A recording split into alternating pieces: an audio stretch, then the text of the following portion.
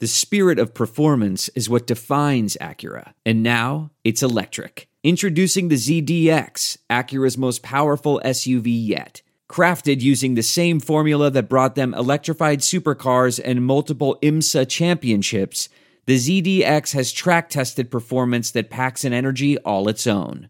Unlock the energy and order yours at Acura.com. Fill her up. You're listening to the Gas Digital Network. Conceive, believe, achieve. Shut the f*** up. You're listening to Believe You Me with Michael the Count Bisbing. You know my name yet? And Anthony Lionheart Smith.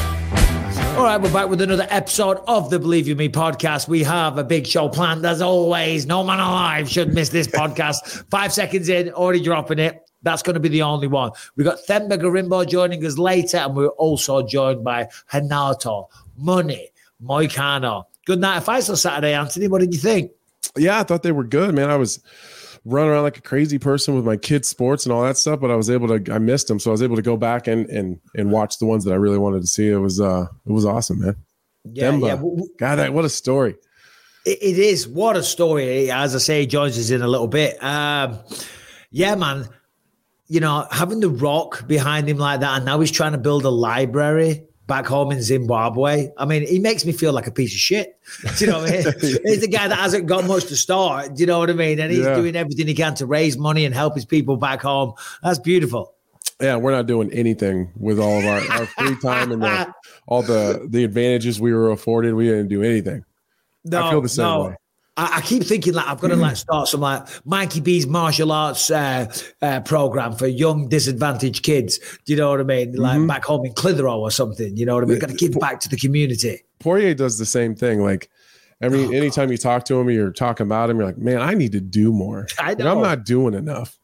I would love to do something like that, but then it's like the next thing comes along, and then the next thing, then the next thing. I'm very, very busy, and then when I'm not busy, I like to sit on the couch and take a little nap. Do you know what I mean? I value that downtime. So, kids, I've got the intentions, and it's coming. But Mike's not helping you. I'll do a Zoom call. Oh shit! What did you make of that main event? Because obviously, we had that foul. We had a point deducted from Imavov.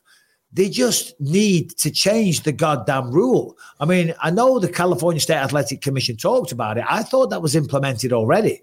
Yeah, I thought that was kind of like a foregone conclusion that was already taken care of. Man, I don't know. Delite just looks.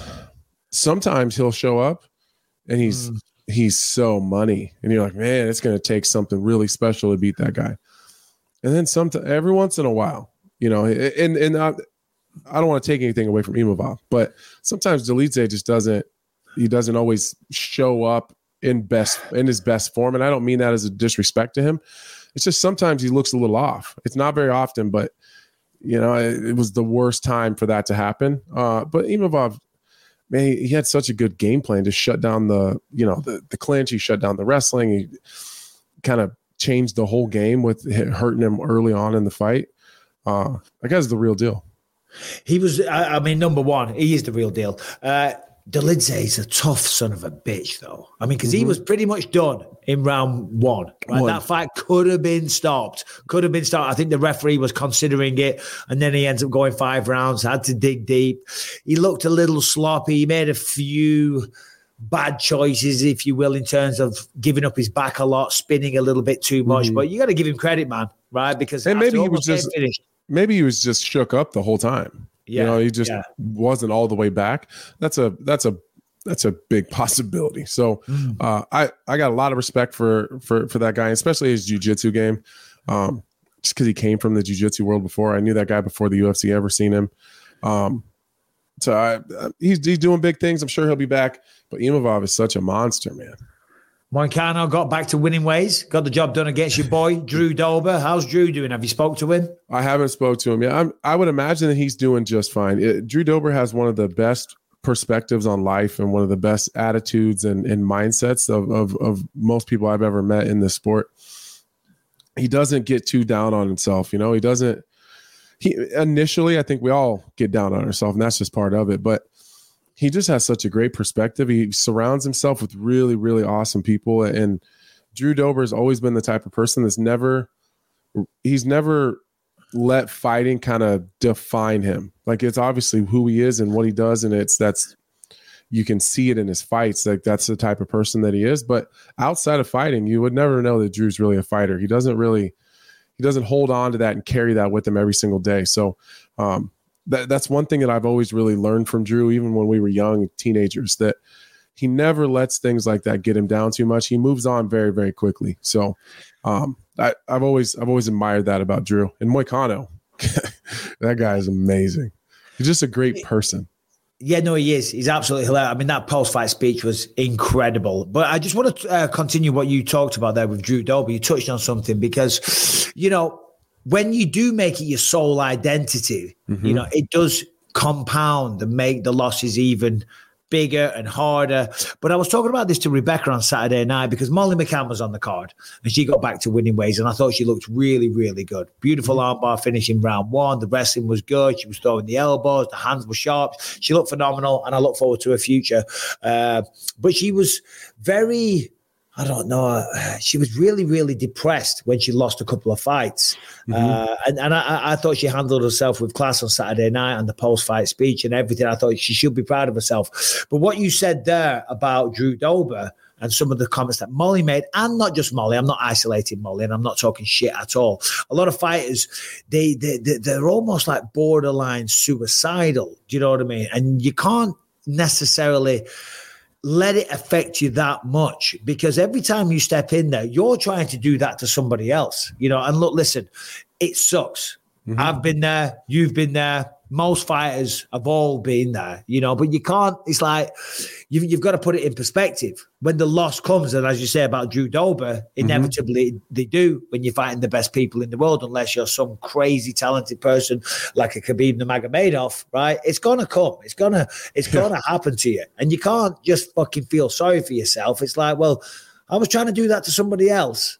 I was trying to put them through that same misery. You know what I mean? So you've just got to try and, it's easy for me to say now retire, but try and keep it in perspective. Yeah, I've stolen this saying for that. I think Drew, I think he said it in like 2008 or 2009. I heard him say it. And now I say it all the time when people talk about me or talk to me about a loss or something. And I remember it was so simple. He just said, yeah, it's just my turn. I've been doing that to people for a long time, and it's just my turn. It will always come back around. You'll probably do it to people more often than it's going to happen to you, but it's always going to come back around. And so I've tried to take that a little bit, and I've done a better job of it at times than I have at other times. But I always try to remember like that perspective and that, I don't know, we've seen it a lot lately, like people getting upset about the outrage and the toxicity from the fans and getting their feelings hurt online. And I'm guilty of it. I'm sensitive as anybody else. So, but I try to use Drew's mindset where I have a really good life. I have an amazing family. I got a lot of good things going on for me. And Drew does a better job of that than most fighters that I know, of just hey, I got an awesome wife. I got a newborn, I got a brand new baby. I have an amazing house. I live in a beautiful state.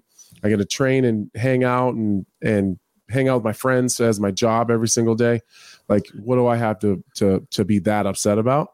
And I really think a lot of people could learn a lot from Drew Dober. Yeah, well, it's a very mature approach. Yeah. But it's having that maturity isn't easy. You know what I'm saying? Because as fighters, we attach our egos to it. And that's where it really stings. It stings our egos. You know what I mean? Because we put. That guy's too good. He's too good looking to let losing a fight mess with his ego. He's like, yeah, fuck this. On top of everything, he's got great hair and he's good looking. He needs to lose more often, to be honest. Yeah, the little shit. Yeah, put a little humble pie into him. Did you see there was a video doing the rounds or a picture at the weekend? Drew Dober from a while ago, and his face was all full, and then a side by side, and he looked like Skeletor at the weight. Did you see that? Yeah, he cuts a lot. Yeah, he cuts heavy. Yeah, he cuts a lot of weight. No, he's a good dude. When when California was implementing those percentages of weight that they wanted you to not gain, and they were going to have talks with you and try to convince you to move up weight. Drew Dober's the reason they started that. Oh, really? Yeah, because he'll fight it. He fights at 155, so he'll weigh 156 pounds. He'll be like 195 when he fights. Holy shit! He's maybe not 195, but he's well into the 180s. Yeah. Well, that makes Moicano's victory even more impressive. And Moicano, just as a full transparency, believers, Anthony couldn't make it, not on time, but the two guests were early, so we did a little pre-record. So Moicano joins us in a little bit. We're going to edit it in later, but Brian's going to be busy. But he was calling out Paddy Pimblett.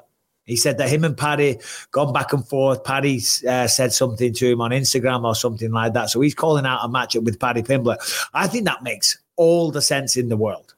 Yeah, I like that. It's one of the few Paddy Pimblett call-outs that makes sense, actually. Because everybody wants to fight Paddy.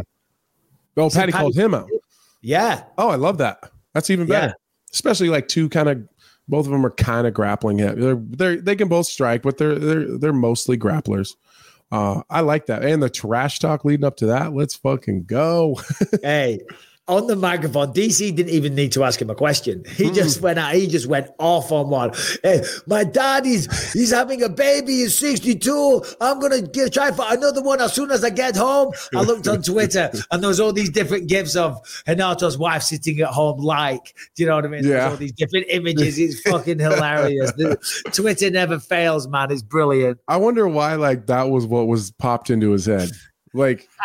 You just have this battle with one of the, toughest guys in the division. You're banged up, you're tired, you're ready to be done with this whole thing. And the first thing that pops in your head is to talk about your dad having a baby. That's amazing.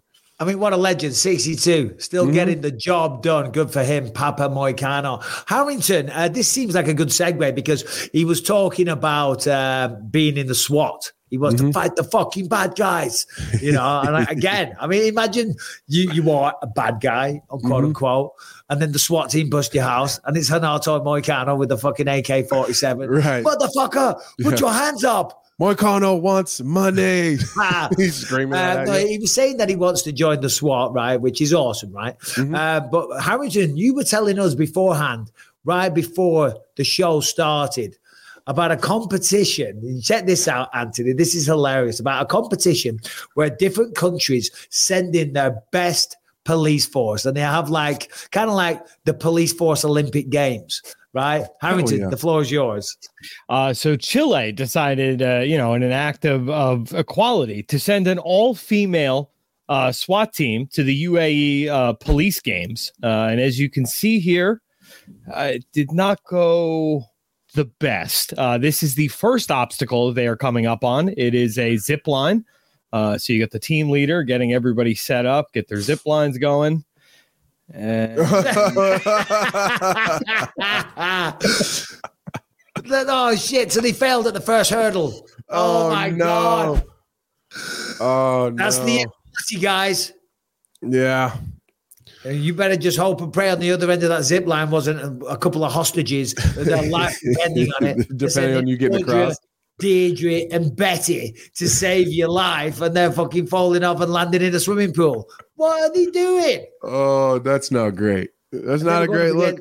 It's not a great look for the women. There's a lot of great women out there. I don't know. They must have been part-timers. Yeah, there's no way they sent the best. Let's hope they did not send the best. Let's hope the better ones were working. That's not a fair representation of women, guys. It's not. That's exactly what I was meaning. That's bullshit. Chile set them up. They were having a laugh. I put this one in the notes because I'm interested in this, and it's because I've always said, of course, both of us are strong advocates for clean sport, right? Nobody wants, certainly in the sport of mixed martial arts or boxing, nobody wants to be competing against people on performance-enhancing drugs. And there's often people that say, well, hold on, why don't we just allow everybody to take it? So therefore it's kind of an even playing field. Well, then that becomes who's got the most money, who's got the access to the best drugs. And for my money, it's not what sport's all about. It's supposed to be about the pursuit of excellence and how far you can push the human body and how good and disciplined and dedicated you are. But Harrington, just give the details on this. There is a, let's see here, Peter Thiel, I think that's how you say it. He has invested money in what he's calling the Enhanced Games, an alternative to the Olympics that will allow all of them to take performance-enhancing drugs. Oh, that's that billionaire, right? It's, I think he's the guy who started PayPal with Elon Musk.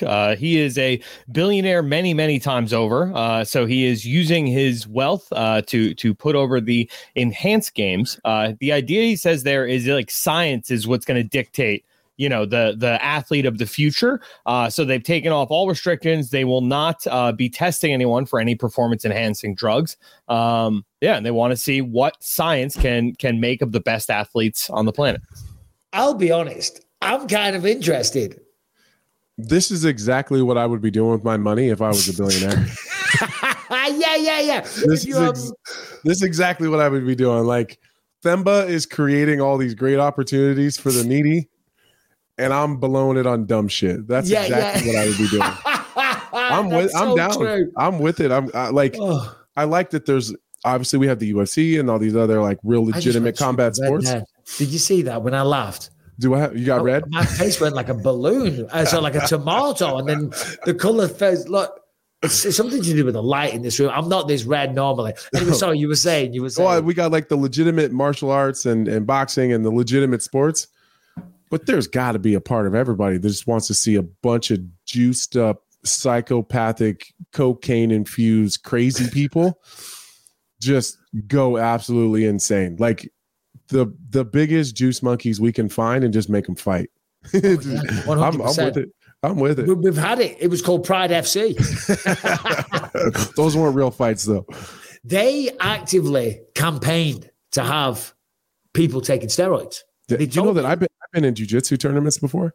Like, not tournaments, but like shows where in the contract, it says in the contract at the bottom, we will not be testing for performance-enhancing drugs. I've always been in the UFC and under USADA, so it never mattered to me. But I was like, that's weird that like, not only are they not testing, they're telling you that they're not testing. Like they might as well just ask you to do it.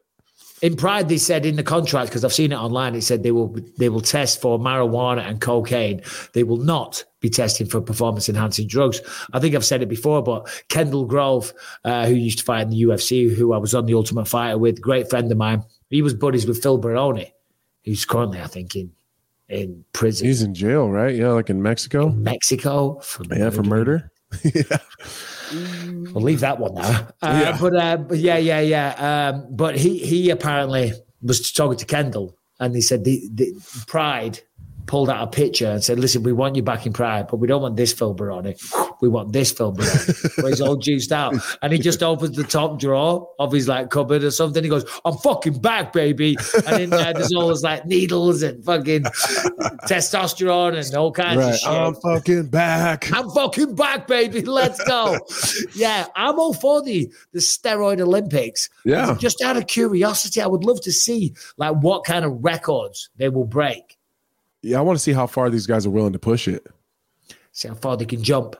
Like, well, I want to see like how absolutely insane these guys will go. Like, are these going to be just like regular steroid users that are good athletes, or are we going to get like mediocre athletes that are just absolutely juiced to the gills? Because that's what I'm hoping for. This guy's a billionaire. Do you know what I mean? So he's going to want the best. He ain't having Harrington on a bit of Winstrol. Okay. Here. Hypothetical situation. Let's go. You're retired. You're not competing in the UFC anymore. It's not hypothetical at the moment. This is all facts. Hypothetically, the Steroid Olympics owner calls you and says, Michael, here's the deal. We're going to dump all the best money and science into you, and you're going to gas you up as just juicy as we can get you. We're going to give you this amount of money and we want you to compete. No man alive. Are you going to do it? Fucking right. Let's go, baby. Hell Send yeah. the contract. Babe, get down to CVS. Get some fucking needles. I'm back, baby.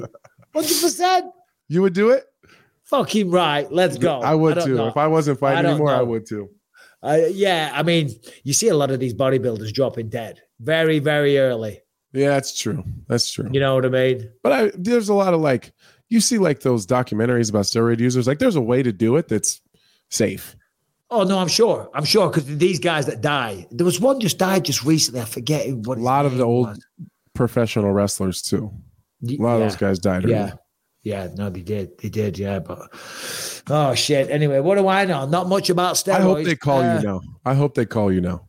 I hope they do. What's his name? Thiel? Whatever his name is. Yeah. Give me a call, brother. I will do it. I'm bored out. I'm bored out of my head. We had a sad day the other day. What happened? Carl Withers. Is it Carl? Yeah, Carl that Weathers? sucks. Yeah, Apollo Creed died. Passed away. He was in Predator, right? Predator. Look at Anthony with the knowledge. Yeah, a big Predator fan. It's a fucking great movie, yeah. Predator. I showed it to Lucas. He loved it. Oh, it's amazing. He's a bit of an asshole. There is no tomorrow. There is no tomorrow. That's Rocky, Apollo Creed. Wow, man. It's crazy because you know what? He was born 1950. Oh, no, 1948. Mm-hmm. So what is that? 74, 76 years old? Yeah. Did it say how he died, Harrington? Can you see that information? Because you would think that somebody like him who's in shape, looks after his body, you know, obviously a successful guy, access to the best healthcare. And it's kind of shocking. No cause of death was announced, but his family did say that he died peacefully in his sleep. It just goes to show, doesn't it? You know, sometimes it's just your time. Like my dad's about the same age. He smokes 20 a day, you know, hasn't worked out God knows how long. Mm-hmm. You know what I mean? Quadruple heart bypass. He's got about 50 fucking stints and batteries in him, keeping him alive. Do you know what I mean? And yet he's outliving Apollo Creed. Yeah, so that's funny you say that because I thought the same thing about my dad because he actually kind of looked like my dad a little bit, like they kind of resemble each other. And I'm like, my dad, I think I've told it, like crack addict the majority of my life, raging alcoholic, smoked like a chimney, smoked hella weed, hella drugs, heroin, crack, drank his ass like off. A wild guy. He was a wild motherfucker, but he lived to be like 75. Yeah. And then like my mom, fairly healthy, didn't have any real vices, didn't smoke, didn't really drink, just went to and from work, like died in her early 60s. That's crazy. Yeah. I saw a comedian doing a bit on Instagram the other day, and it was like, you got all these people going, I don't drink. And they're out there doing runs and stuff, and they're living this healthy life, you know. And he said, when I die, I want to look like shit in that casket. I want people to look at that and go, oh, close it. Look at the stadium. This guy drank his fucking ass off. Look at him. He said, you might as well just drink. You're going to die anyway. You might as well drink. Enjoy yourself. You know, you're going to drop dead. When it's your time, it's your time. Yeah, my dad always gave me like some confidence. Like, well, I mean, that guy did drugs and drank a gallon of vodka a day and lived to be in his 70s. So I just do half of that, I'll make it to 80. We've always heard about these women, don't you? There's some woman in China or somewhere, she lives to 120, drinks a bottle of vodka a day and 20 cigarettes. It's like, I'm not sure that's the blueprint to go down, though. That's probably not the way to go. I wouldn't shoot for that. Go. All right, Harrington. Oh, no, sorry. Let's talk about this. Tyson Fury, Alexander Usyk was on. Then it was off because of the eye, right? Mm-hmm. Well, now it's back on. I'm sure you've seen this. Yep. It's back on May 18th or something like that with a $10 million forfeit, which I don't quite understand because if either of them doesn't fight, the other person has to pay $10 million. Yeah, I'd be pissed. I don't know if I'd agree to that. You can't help when you're going to get hurt. Well, no, you can't. And it's kind of unfair to Usyk as well, let's be honest, because Usyk $10 million. Yeah, $10 million means a whole lot more to him than it does Tyson Fury. Well, no, but what I'm saying is that Tyson, listen, legitimate things happen in training. You know, it's very unfortunate. You know, we've all been there. I'm sure you've been cut in training. I've been cut in training. It does happen. So he pulled out. I understand they would want to put a bit of insurance, shall we say, on this fight going ahead and to, I don't know. Let's not convince the public. They've announced the fucking fight. They know the fight's going to happen. Yeah. But Usyk, if he accidentally gets caught, that's the first time he's doing it. For Tyson, it would be the second. Oh, yeah. Yeah, I guess. You know what I'm saying? Yeah. I immediately thought of the money. I was like, Well, I mean, I've watched Tyson Fury's show on Netflix. Like, he was talking about buying a goddamn airport one time, like just at breakfast, Just for like fun. in passing.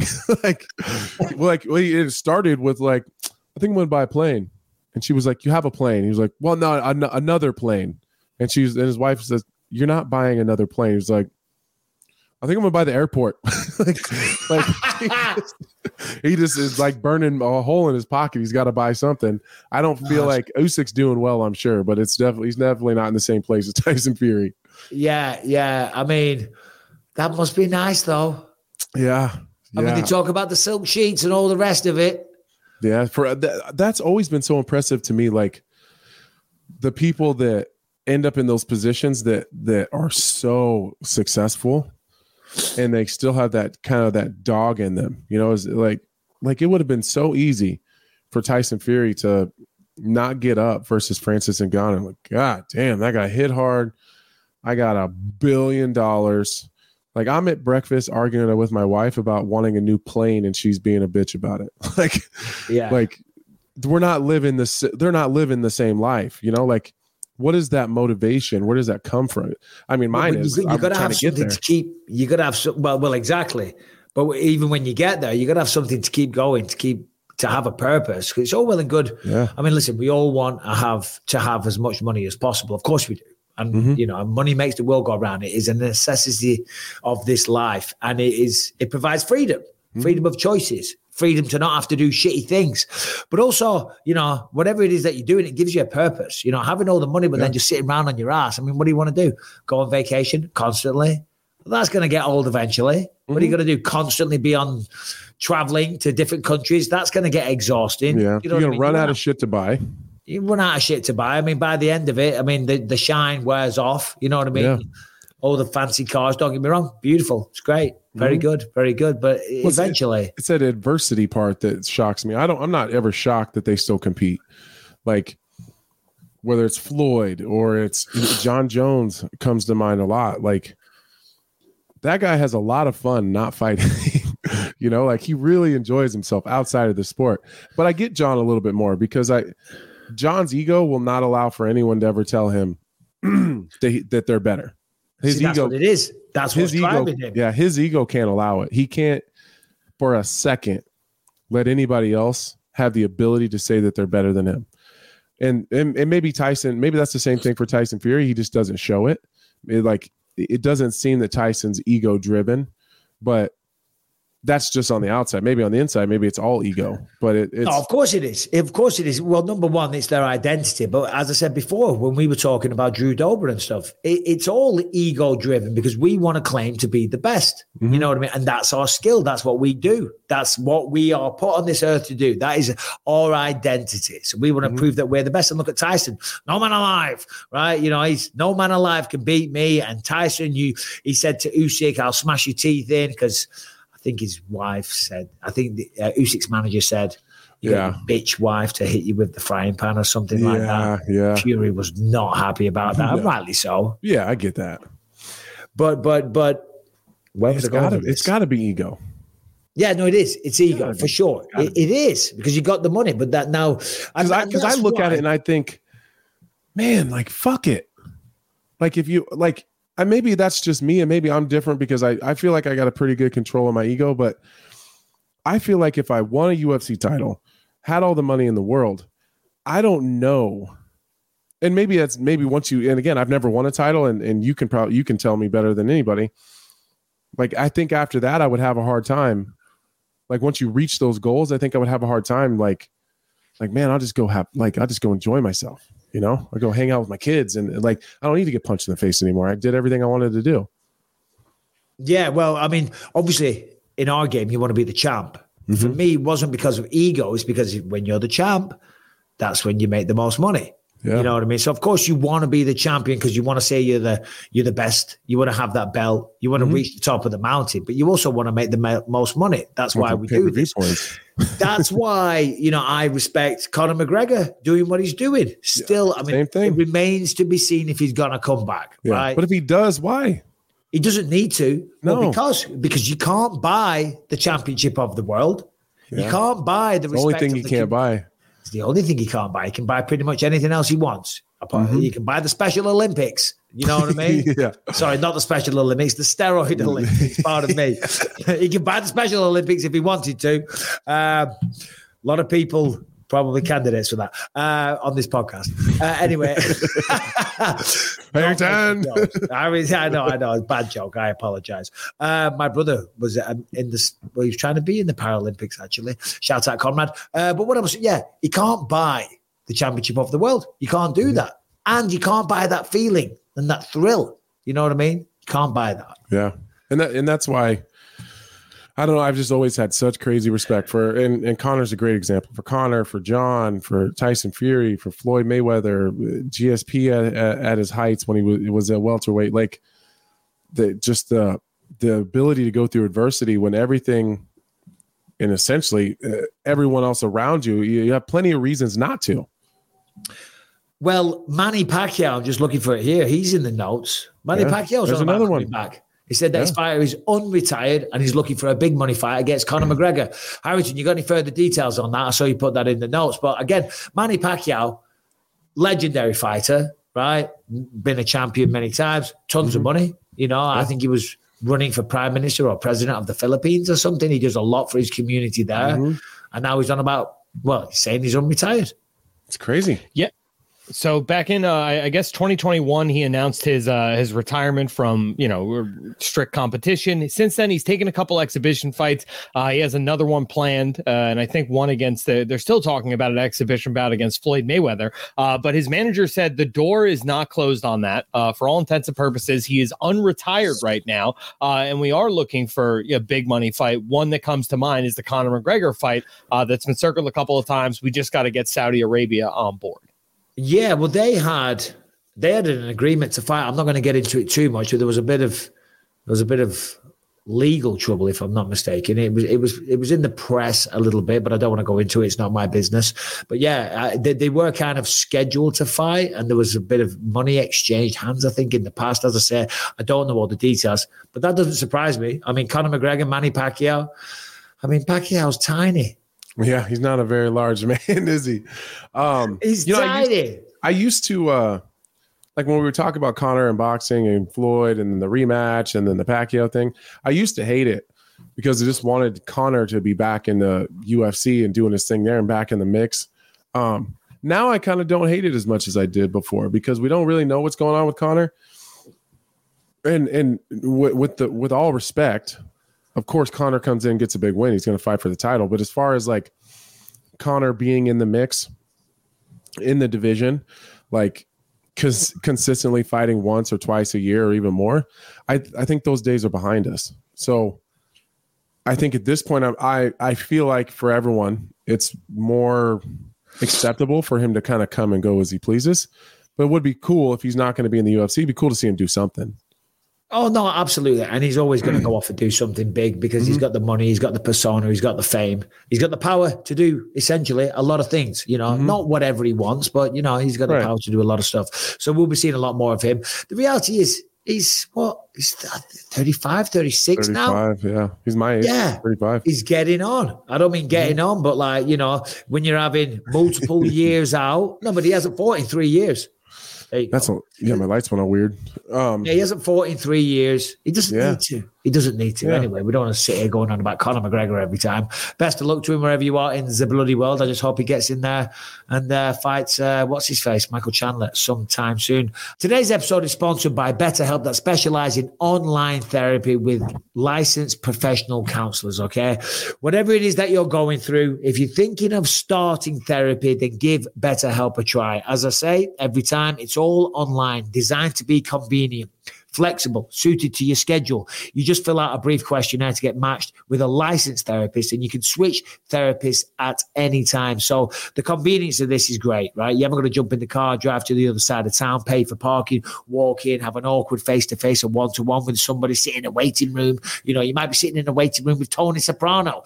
No, there's none of that. It's all done online. If you're not vibing with the therapist, if you're just not getting what you need, you can change at any time. But these are all professional licensed therapists. So whatever it is that you're going through, maybe you've got anger issues, addiction issues, substance, anxiety, depression, whatever it is, speaking to some of the people at BetterHelp will definitely help. So take care and take charge of your mental health today by going to betterhelp.com/believe to get 10% off the first month. That is betterhelp.com/believe.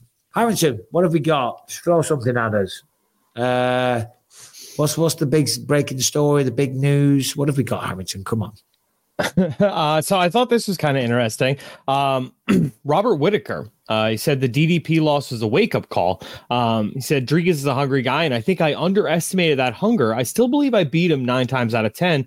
I still believe that I'm a better fighter than he is, that I have a better skill set than he does, but fighting a big, strong, hungry guy that's willing to leave it all in there, you need to match that. I feel like I didn't do that in the last fight, and it really made me think a little bit. It is what it is. The best way to make amends is to get back on the horse, and the only way to prove everyone wrong is to get a win under your belt.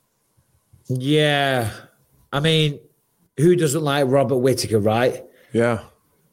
You probably, but I feel like he's probably inviting some criticism here for saying that. That's so funny you say that. I was thinking the same thing. Like, God, he's gonna get lit up for that. Yeah. Look, listen, Whittaker's awesome, and he's still awesome. He's had an incredible career, and who knows?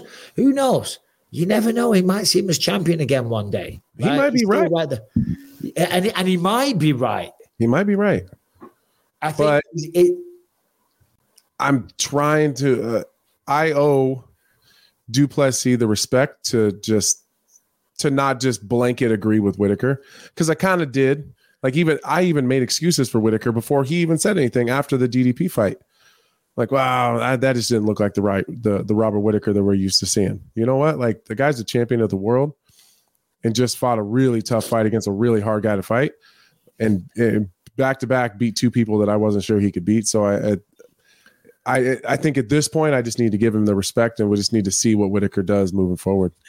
Yeah, I'd say that's the thing, though. I just think Duplessis is criminally underrated by a lot of the mixed martial arts mass. Do you know what I mean? Myself included at times. And fighters, critiques, everyone. Do you know what I mean? And it seems like every fight that he has and he wins, he's like, he struggled. He got tired. Whittaker didn't show look up. that good.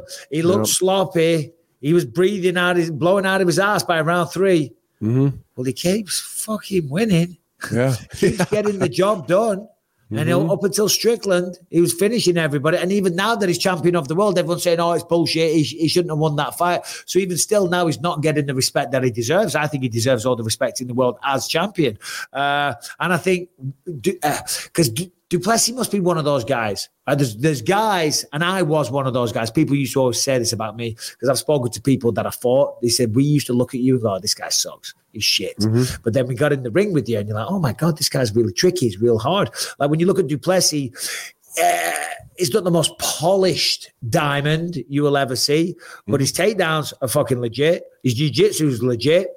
He's got massive power. He's got a good gas tank. He digs deep, and he's got heart for goddamn days. You put that all together, he's a problem for anybody. But people still underestimate him, even though he's the champion. I was on the post show after his fight with Strickland, and I just had to just be honest and say, listen, guys, I think it's time for us to accept that what we're seeing doesn't look like what we're used to seeing as analysts. It just looks different. And there's guys that we've worked these fights and these events and say, wow, that guy doesn't look like anything I've ever seen before. But you can still see that it's great. Your John Jones is a great example. Your Israel Adesanya, some of these smaller, wiry guys that just do things a little bit different, but you can just tell like, oh wow, that guy's really, really good. It just looks different. Duplessis is not that guy. It looks different, and our eyes can't, like our eyes and our brains can't compute it to like greatness. For whatever reason, it just doesn't look right. And I think that some of the things that make us really great analysts, like our own careers, our 20 plus years of training, all the gyms we've been in, the guys we've trained with, the fights that we've watched, I think sometimes it hinders us because everything he does doesn't look right. It doesn't we just can't compute like what is happening here. It doesn't make any sense to us. So then I think we immediately go, oh, that's wrong. There's no way you can keep doing that and be successful for a long period of time.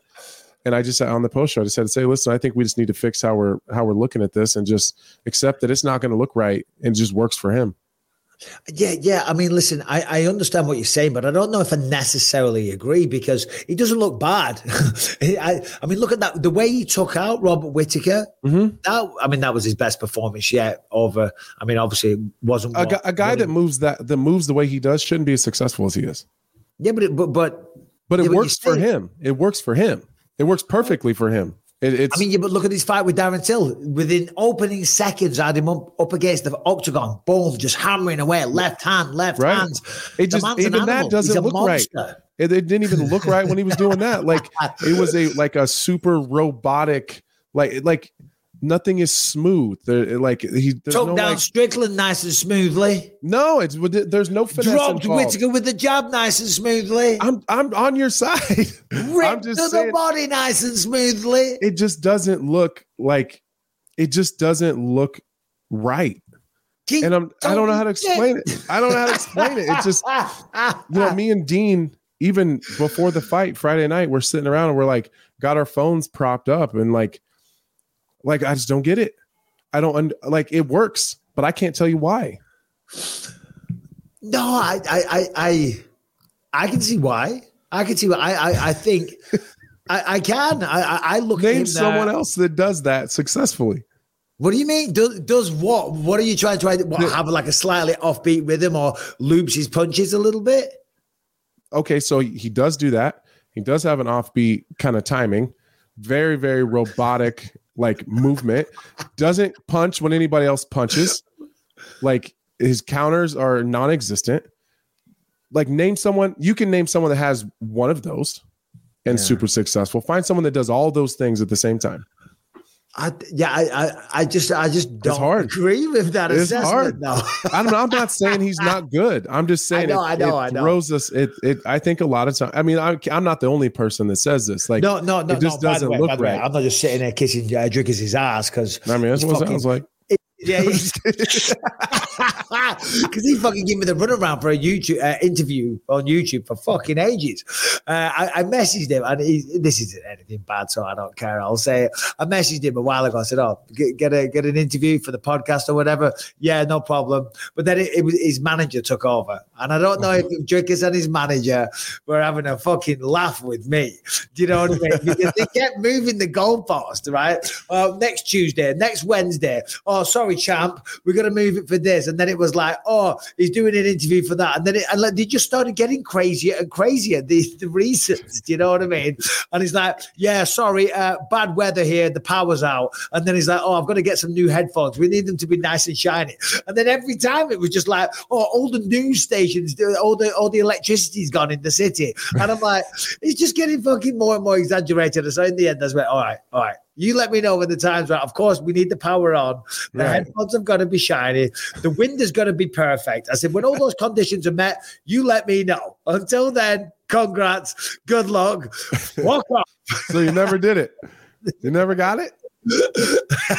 We did it. Hey, Drickus, I'm up for it, though. Come on, brother. Let's talk. I'll kiss your ass. I won't call you robotic. No matter what. He what. would call himself robotic. God damn it. I'm saying the guy's the best in the world at 185 pounds. It just, for us analysts, it just looks weird. And it works. I do think that, I think he's great for the division, though. Like, just, I don't know. I love his style. Because it's just more, I mean, there is obviously technique there, but it's just brutish force. He's a brute of a, I love watching it. Yeah, I love watching too. it. Listen, Darren's my mate, but the way he kind of ragdolled Darren, and Darren's bloody awesome. Darren's fantastic, and everyone always says, "Oh, you're on the Darren Till bandwagon." Yeah, I am proudly. Look at the way he was piecing Drickus up. I think it was round 3 or round 2 or 3, whatever, when he came back into the fight before he got submitted. Fair enough. He was looking good on the feet, but that's what he did to Darren Till. Did it to Derek Brunson, forced him to quit. You know, he's a brute. Yeah. You know what I mean? He just breaks people. Brute. I love watching it. And I love his mentality. This guy has that. He carries himself like a champion. Like sometimes we need a guy like him just to offset the rest of us pieces of shit. Rest of us pieces of shit. Calls me an ass kisser and a piece of shit. I said us. Tell you what. No, I know. Us. Guys, with the power of editing, we're going to come right back in just a second. But look at this. It's me and Renato Moicano. I am joined by the one and only victorious Renato Money Moicano. Let's go. Let's go, Bisbee. How you feeling, my brother? How you doing? How are you feeling? That eye looks kind of nasty. Yeah, I'm like you, all in one eye, Bisbee. Huh? Son of a bitch. Huh? No, I'm joking. I'm feeling great. How about you, my friend? I'm fantastic. I've always got a smile on my face when I'm talking to you. I mean, your fight on Saturday, incredible fight. Congratulations on a great victory. As always, the post-fight speech, Daniel Cormier didn't even need to ask you a question. Yeah, and I was just crazy, and I don't know why, because I didn't even get the finish. You know, if I finish the fight, you can say, "Hi, you emotional and this and that," but I don't know. I see the mic, I see he coming, and I say, "Man, I'm gonna talk a lot of shit." Well, how long was that? Was it close to 2 years, right, or about 18 months since your last fight? Yeah, long time. I don't even know. The last time that I fought was before Doba was November 22, right? So 1 month in 14 months, something like that. Yeah, I had a big knee injury, you know, meniscus repair. So I had been working a lot on my knee. Now my knee is strong, and I don't want to stop anymore. I want to fight and fight and fight. Yeah, well, we want to see you fight and fight, and we want to see you talk as well, and we want to see you get the money. I was just talking to my producer, Harrington, a second ago before you joined us. In the first round, Drew Dober's deadly on the feet, right? He caught you with a couple of shots, but you got him down. You were dominating the ground positions. In the second round, you guys hit the canvas, and all of a sudden, you can see the damage on your face. You were covered in blood. You had a big swelling. What was that? Was that a clash of heads or was it a punch? It was the clash of heads, you know. Today on my YouTube video, if your audience want to watch, I showed the moment that we clashed the heads. Was not intentional, but you can see clearly. And I was not seeing with this eye, you know, on the second round. So that gave me a lot of trouble. But Doba is tough on the feet. He one of the best lightweights in the world, especially on striking, right? Especially on striking. I think he's the number one knockout guy on the lightweight. So I had to do my homework. I had to clinch. I had to put him down because, he was good at striking. Yeah, no, of course. He's deadly. He's fantastic. We got to say, congratulations to your father. 62 years old. The man's got another child on the way. Crazy, right? He's crazy, man. He's crazy. And I think he was trying this for a long time, because 6 years ago he had a daughter, but he wants another boy, and he was trying, and then like a couple of days ago he had a son, and now we're going to Brazil to meet him, to meet the brother, and it's going to be amazing. My father is just a crazy guy. He must be proud of you, man. He must be proud of you. And you said you're going to try for another baby as well. You're going to follow in the footsteps soon as you get home. Yeah, I have to. We have to. And I didn't have the time yet, brother. I just got home, and like interviews, and I'll say, okay, career first, but then I will have my vacation, and who knows, maybe another Moicano Jr. on the way. Yeah. Well, congratulations and good luck. Did you see the internet after your speech? Because people love watching you fight, of course, but on the microphone, man, you are money, pardon the pun.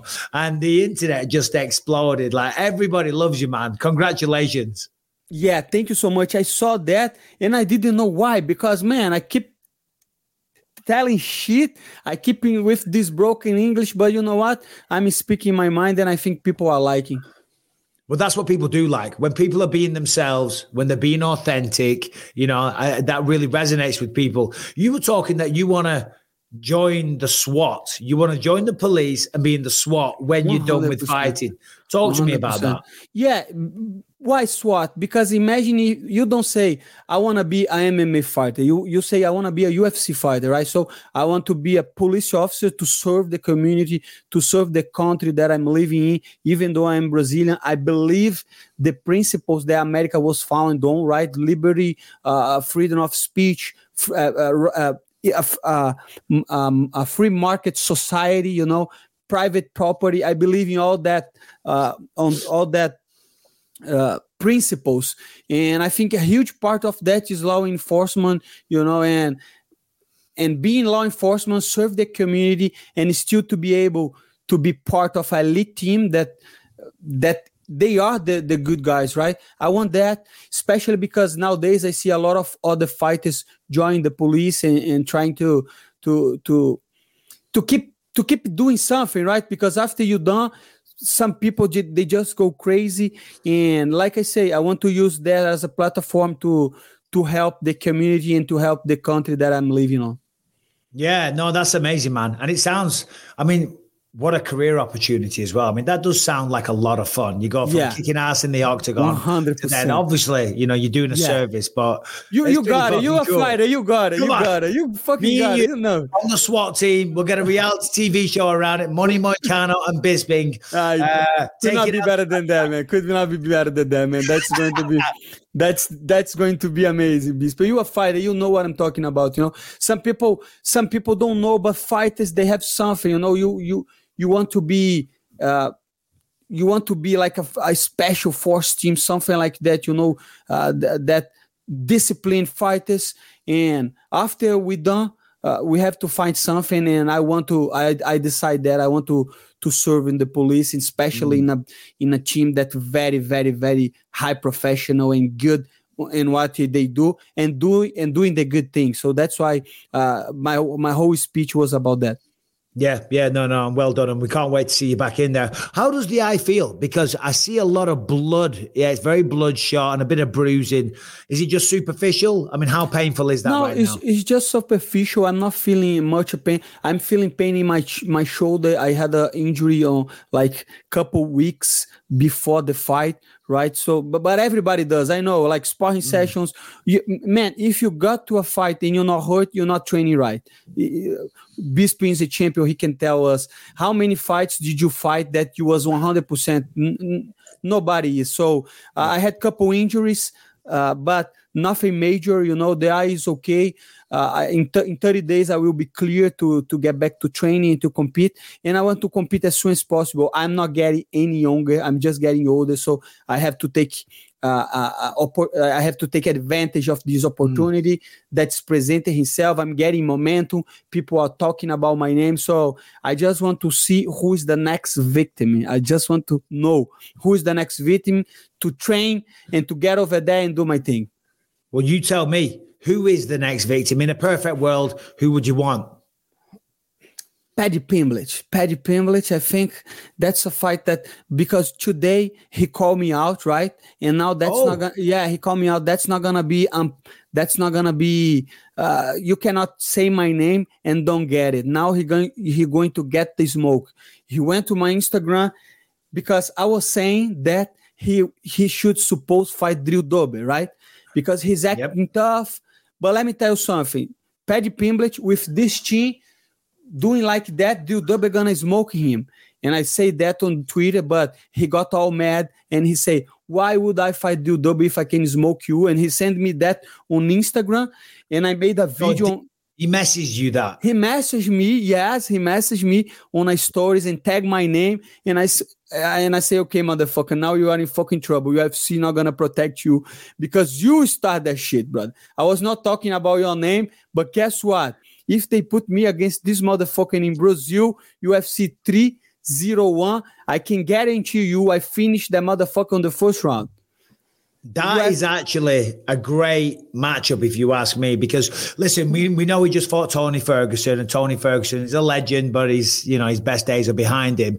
He's going to have to fight somebody ranked. What are you, like 13, 14 right 13, now? 13, but I should be number 5 at this point. Because motherfuckers. No, motherfuckers. Bisping, listen to me. I was number 4 on the 45, right? And then you have this guy, BSD, number 13, fighting Dustin Poirier.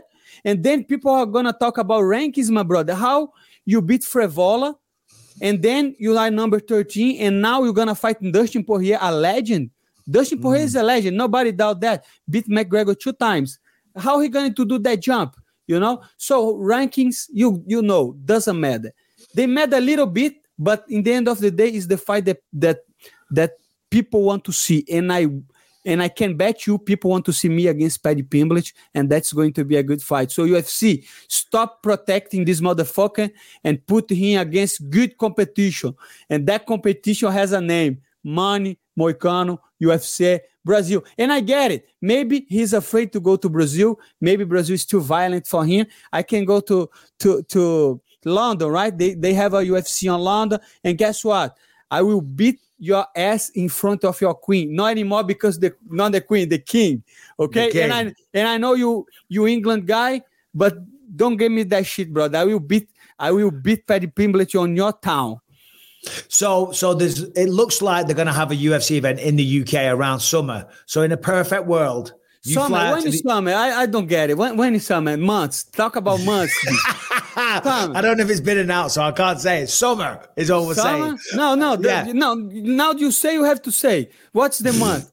What's the month? The summer? Yeah, I don't know if it's been announced. I'm hearing maybe London or somewhere. But you start to talk, now you have to finish. You're a champion, Bisping. Let's go, Bisping. I know. But I can't be breaking fucking news. It's not my business. But you, Paddy, in the UK, how do you beat Paddy? How does that fight go down? No, but I'm asking, because I think it makes all the sense in the world. I think it does, but let me see when is summer, because I'm fucking dumb. I don't know. I have to know. Well, it's June, July, August. Okay, that's good. June is okay. I can beat this motherfucker in June, but July, August, I'm not waiting too much. 34 years old. I have to go. And if you want that smoke, just send me the contract, Paddy Pimblett. Easy money. I'm gonna make you easy money, my brother. Finish on the first round. What do you think of Paddy? Because he talks a lot. I mean, so do you. I mean, that's what we do. I talked a lot of shit as well. What do you make of Paddy? He's trying to make himself a name in UFC, right? And I think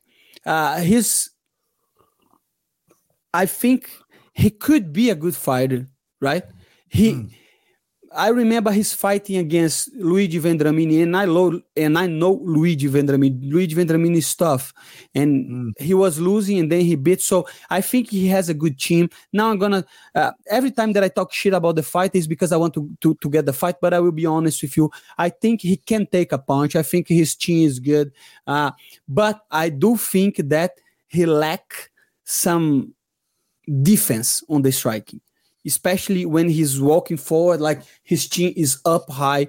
I think his wrestling is not top notch. I think he has a good jiu-jitsu, but only jiu-jitsu is not gonna get you to the rankings, you know. You know better than I'm, Bisping. You have to have a good striking and a solid wrestling and a good cardio. And as far as I am concerned, his cardio is not the greatest too. So I see a lot of holes, but I see that he has a lot of things to improve, and with his popularity and how UFC likes him, I think he can do it.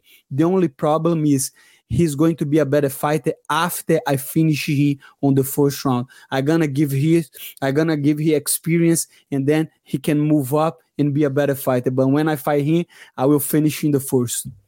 All right. Okay. Well, that's a solid call out. It's a pretty fair assessment of his skills, to be honest. I mean, as fighters, as we're going up, as we're working our way through the rankings, we're always getting better. We're always improving. I think what you pointed out there, you know, the chin, he does carry the chin a little bit high, but that can be corrected. He can work on that. But, you know, I mean, he's what is that? Five wins in a row now in the UFC. All right, he had a close one with Jared Gordon. Could have went. No, don't say that close one. It was not a close one. It was not a close one, Bisping. Do you really think it was it close? I had Jared winning the fight. But it wasn't. It's not. It wasn't the worst. Now we talk. It wasn't the worst decision we ever saw. Maybe it was the worst decision ever. Maybe it was the worst decision ever in the UFC. Are you kidding me? That was the worst decision ever in the UFC. But okay, I got it. And to be very honest with you, it was a little bit close. But he definitely lost the fight. Yeah. But again, it's on the books. Nobody cares, right? He got the W. And exactly. Now, let's move on. We don't talk anymore. This is not news anymore. Everybody knows that. So to be fair, he's 5-0, 4-0. I don't even know. But let me tell you something. I'm being really honest. If Paddy Pimblett wants to fight, let me know. We make the contract. I don't want any drama. Maybe I'm not waiting for him. Frevola was waiting for him for almost 2 years trying to get the fight. I'm not like that. If he doesn't want to fight, okay, I will move on and I will climb the rankings. Okay, we have Dan Hooker, Jarlin Turner, Beneil Dariush. I think Beneil Dariush should be a great fight for me, especially him coming off 2 losses. Him being a jiu-jitsu guy. We can see who is the better on the ground, and I'm pretty sure it's me. It's my time, money time, and I'm coming. If Paddy Pimblett doesn't want the smoke, someone else will get it. Maybe will be Beneil Dariush. Well, make no mistake, someone's going to get it. I like the Paddy call. I think it actually, for both of you, makes a lot of sense. And with you having a big personality and with you getting a bigger and bigger star, I think it's a sensational matchup. What do you like to do away from mixed martial arts? What does Renato Money Moicano do when he's not on the Renato Money Moicano YouTube channel? Is it Money Moicano? Money Moicano channel, yes. So subscribe and ring the bell to that, everybody, please. But what do you like to do in your free time, Renato? Fuck, Bisp, I'm going to show you that. But I'm trying to learn more about economics, Economics. I'm trying to like, this is Portuguese.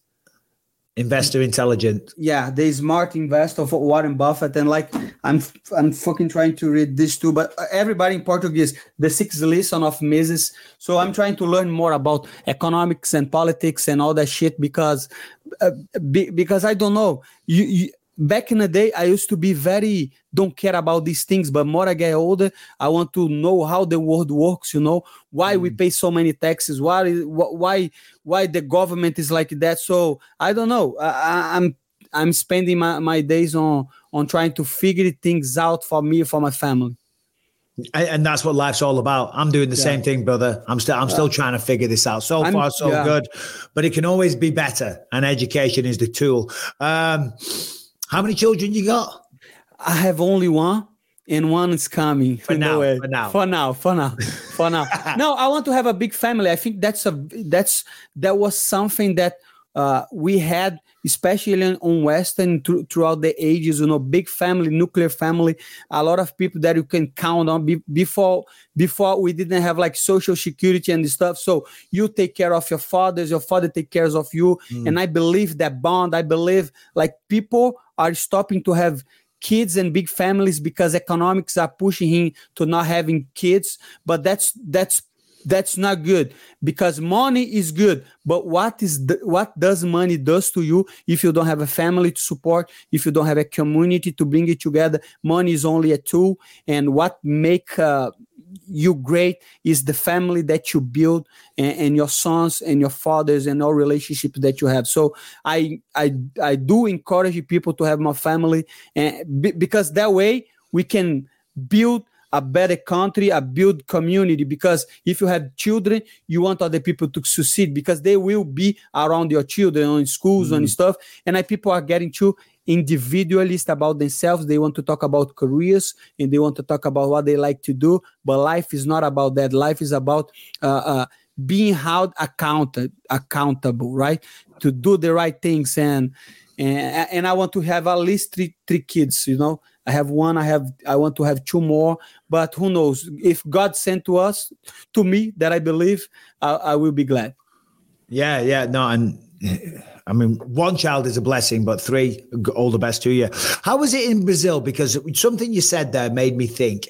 Because in the Western culture, is very different to a lot of the Eastern cultures. Like next door, our neighbors, they're Filipino. To the left, we have an Indian family, and they still have their parents living in the house with them as they get older. It seems like more Western civilizations, that isn't really how it goes. How is it in Brazil? For me personally, is everything about economics, right? So what we live in America right now, the inflation is something that is happening in Brazil for decades and decades and decades. So you can see like a lot of adults still live with the parents, because they don't have money enough to move. So I see people with my age that I train, that I study, they still live with the parents because of the current situation, and that holds them to have a family. And I think that's a huge part of what's happening all over the world. So for me right now, the biggest problem when we talk about that is how the government is growing and how inflation is taking over and destroy economies and destroy families. So when I say Western, I say all over the world, because we live in a global economy. If the dollar goes up, every place goes up. But Brazil suffers a lot with that, and I think people are stopping to have children and big families because of that, because the economics. Well, it's hard. I mean, life at the moment is tough. And when you talk of inflation, that's not just in the States, it's worldwide. Obviously, I'm English, so I go back to England. I follow the British news there and everything. The interest rates, the inflation, property prices, it's not just out here in America. It's pretty much most of the world, to be honest. The worldwide economy is in a really tough place. And if you're a young man trying to start a family or trying to get your first house, it's almost impossible. It really almost is. Impossible. And that's why I was saying, like, and some people, I think, like I say, I think some people, they want the establishment, people that are living comfortable, don't want people to grow, and they want to this whole thing that some people tell is conspiracy theories, but I do believe there is like a deep state in every country. They don't want to leave. They are there forever. They just want to keep their jobs, and they just want to keep imprinting money and spending money on stuff. One thing that you see a lot on these books, like especially in Austrian economics, that if you subsidize in something, you take money from somebody and give it to another, and that sometimes leads to malinvestments. So we have to make the market be as free as possible, so people can adjust, because one thing that it does is create inflation, because government can print money. So let's say the banks in America, like last year, they got bailed out. And who is the money? Is our money, because of course they just print more money. It makes the value more money. Exactly. Yeah. So that's a big problem. Everything costs more money. Inflation goes up, and the house goes up, because people are trying to say this is like a reserve of value, right? The houses, the gold, and all the other actives. So the economy is not in a good place, and I think that's why we're going to see the society degenerate a little bit. So and especially because maybe you don't believe in God, but I believe in God, and I believe in the institution of church, the institution in the meaning that something that worth to live on, and like that for me makes a better society. And people are starting to struggle with that kind of thoughts, and that's why that was my whole speech, because to me, America was built on that, on society, on separation of the state and religion, that people can be free, and people can trade, and people can have private property. But like I say, I'm still learning. 15 years from now, I will have like strongest opinion on that. It's just a topic that I like, because we pay a lot of taxes. You were champion. How many? It's fucking disgusting how much we pay.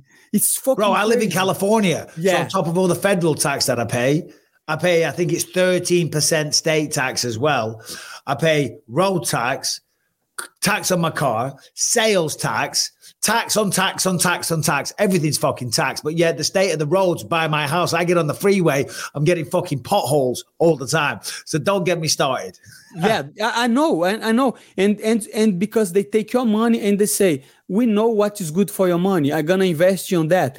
And you don't have the power to control. So politics, now I see they play a huge role in our lives, but we are not teach how to understand that, and they just want us to keep paying money, and being patient about the whole thing in the world, and that's why I'm trying to learn. Start all with taxes, my brother. Too many taxes on this fucking country. Yeah, tell me about it. So when we say Renato Money Moicano, this isn't just a catchy nickname for you now. You're going hard on the economics. You're reading books. You're going to be the next Warren Buffett. No. Taking over the world. No. You're causing a fucking revolution. Renato Money Moicano wants the money. He's going to take the money. No, because to be rich back in the day, if you were a guy that could save money, you'll be rich. But with inflation, that is not really investments, because if you're not making 20% on your investment, you're losing money.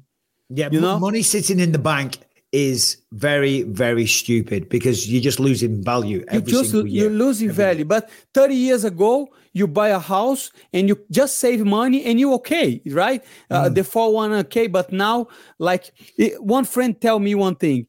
What do you think is better, to have a gun, or to know how to use a gun? Money is the same. It's better to know how to use money and then have money, because otherwise you're gonna have money and you're gonna spend. So that's why I'm trying to learn about these things, because again, this play a huge role in our lives. Yeah, no, absolutely. And sadly, that is kind of what makes the world go round. You know what I mean? So you got to know about it. Before we let you go, Harrington, he's our producer. Harrington, we got any quick questions for Renato Money Moicano? And congrats again, buddy. Paddy Pimblett, love the call out. I don't think my producer's here. I think it's just me and you. Well, listen, brother, thanks for joining us. We've taken up enough of your time. I love that call out. I think you and Paddy makes all the sense in the world. I really do. I think it's a good fight for him because of your ranking. I think he has to fight somebody ranked, and for you, it's a huge name for you to fight and continue building your star. So congrats on the weekend, man. Drew Dorbert is not an easy person to beat. So congratulations. Hope the IRS up soon. And I look forward to talking to you again. Bisping, thank you so much. It's always a pleasure to talk with you, especially because you are a champion. And I just want to ask you one question. Please. Have you ever doubt about yourself being a champion?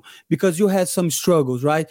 I remember, man, I am a UFC fan. I'm watching all your fights, and I remember you beating Rockhold. Have you ever doubt yourself on being a champ? It's crazy. The short answer is no. But it's crazy because I stumbled across an old fight of mine a while ago, and I was laid in bed and I watched it on TV. It was like a rerun, UFC Fuel or something, whatever it was. And I watched it, and after the fight, and I knew I had one eye at the time, and I'm on the microphone and I'm screaming, I'm going to be the champ. I'm going to do this. I'm going to do that. And I remember lying there in my bed and thinking, where the fuck did this confidence come from? Because to answer your question, the reality is that I never had a doubt in my mind. Right? And I know a lot of people thought I was crazy. They thought I was delusional. They thought I was arrogant. But I knew what I was capable of. My team knew what I was capable of. My wife supported me. And with that support, I knew I'm not going to give up. And yeah, I lost some fights. But every time you lose, and it's a cliche, you get better. You improve. You figure out what went wrong. Maybe the weight cut wasn't correct. I did too much of this in training. I was lifting too much weights. I was running too much, whatever it was. And every time you tweak it, you get a little better, a little better, a little better. So I knew I'd get there in the end. So to answer your question, the answer is no. But having blind confidence isn't just going to do it. It's like I was just talking to somebody else and they were saying, you got to put the work in. Having the work ethic, you got to get out of bed. You got to work your fucking ass off. Be the first one showing up at the gym, the last one to leave, not cutting corners. It's all well and good having confidence and having the confidence to say it out loud to people that I will be a champion, but you've got to work your goddamn ass off because everybody wants to do it, because everybody wants that money. Yeah. That's excellent. That's excellent answer, and that already answered my next question. Well, what should you do to be a champion? Hard work and believe in yourself. That's it, right? Yeah, I mean, because I always say everybody has a skill. Everybody's good at something. I figured out my skill was fighting. Your skill is clearly fighting. You know what I mean? So when you figure out what that is, and for us, it's fighting, that's your thing. That's what you're going to ride all the way to the end. You're going to fucking do this until the fucking wheels fall off, or you're going to die trying. You know what I'm saying? Okay. So this is it. This is your skill. This is your talent. Obviously, you're great on the microphone as well. You've got the YouTube channel. You're expanding your mind. You're reading books. You're doing everything right. You know what I mean? But we want to see you back inside that goddamn octagon. And Renato Money Moicano versus Paddy Pimblett is the one that we want to see going down in the UK. Yeah, in the UK. And you guys were the first to hear, okay? Thank you so much, Bisping. See you next time. And thank you so much for having me here. Congrats, brother. Take care. Talk to you soon. Os. Os. All right, today's episode is sponsored by FitBod, which is the personal workout guru in the palm of your hand in your phone. What am I talking about? Well, listen, FitBod is a smart workout app that creates personalized workouts based on your goals, your fitness level, and the available equipment. Whenever you want to use it, you just pick it up and you look at it and it will give you a workout. It tracks all of your muscle recovery. FitBod adapts as you improve. And the best thing is, for the cost of one session with a personalized trainer, you get access to a full year of FitBod's workouts, which are designed specifically for you. Okay. Also, there's 1,400 high definition demonstration videos. So you learn the technique correctly. You keep the correct form. You get the most out of your workout. And of course, you're not going to get injured. Whatever equipment you have available also, it will tailor a workout to that. So if you've got a full gym, that's great. If you're just in the garage, you're down the local park, or just in your front room, it'll give you a workout that you're going to get the most of. You're going to see the benefits. And right now, you're going to see a tremendous benefit when you take advantage of this offer. All you got to do is go to fitbod.me/believe to get 25% off the subscription, or you can try the app out for free. As I say, the workouts are fantastic. I use this when I'm on the road. Fitbod.me/believe, 25% off, and you can try it out for free. So you've got nothing to lose and everything to gain. And we're back. I'm not going to lie. I've got a bit of a headache today. Yesterday, well, no, in fact, no. Today is my daughter's 21st birthday. 21 years old today. So we went out last night. We had a nice steak. I had 3 dirty vodka martinis. So I'm not going to lie. I've got a little bit of a headache today. Were they Michael Bisping sized? They were good sizes. They were so big that they filled the glass and then they leave the shaker. You know what I mean? So I had 3 buzz. I had a good little buzz going on. 21 years old, Anthony. My daughter. It's crazy. It flies by, crazy. Man. Yeah, that's crazy. 21. 21 years old. Yeah, it's crazy. Time flies by. I've been trying to ease off the boozing a little bit. I'm ready to fight. It kind of just hit me. Like, not fight, but I'm ready to like get back to, like find a fight, starting to get back in shape, picking up the workouts a little bit, trying to get this. I'm fat. I got this belly hanging over my pants. I got to deal with that. So I'm like, what do you think you're weighing right now? I was 237 like a week ago. 237. That's a big Anthony Smith. That's heavy. Yeah, I'm heavy. Yeah. When I'm off, I'm off. You got to enjoy yourself, though. Have a little mental break, have a reset. It was Christmas as well, It's been fun. In a perfect world, who would be the opponent? Have you thought about that? No. I've been trying to change my mindset a little bit, and there's like a couple things that matter. The name doesn't really matter. How I feel about it matters. I think that I want something that's like exciting, like not, and maybe divisionally, maybe it doesn't make any sense. I don't know. I don't care if they're ranked. I don't care if they're not ranked high. I don't care who it is. It's got to be something that I deem as fun. And I know that sounds really stupid, but like when I hear the name, I want it to be exciting. I want to go, ooh, that'd be fun. Well, I'll tell you a fun thing, a fun location somewhere in the UK. That would be fun. That's what I need. That's what I need. I need something that's fun that I want to look forward to it. I want to even if it the heart, like the danger factor doesn't really matter to me. I don't care how hard the fight's going to be. I want it to be like someone that gets me excited, and I want it to be somewhere that gets me excited. And the timing isn't, I'm less concerned with the timing too. I like it. I don't know, May or June or whatever. It doesn't really matter. Just want to have some fun. There's nothing announced yet, but they will be coming back to the UK at some point soon, I would have thought. We talk about this stuff. We're always making plans. But live Believe You Me podcast on the Sunday after Anthony's victorious return. Anthony and Brian, Harrington and Brian, get your passports polished up. We're off to the UK, baby. We're off to the rain. You know what? I'm ready to go. I'm going to send Mick Maynard a text and say, hey, whenever the next UK show is, you let me know. I want to be on it.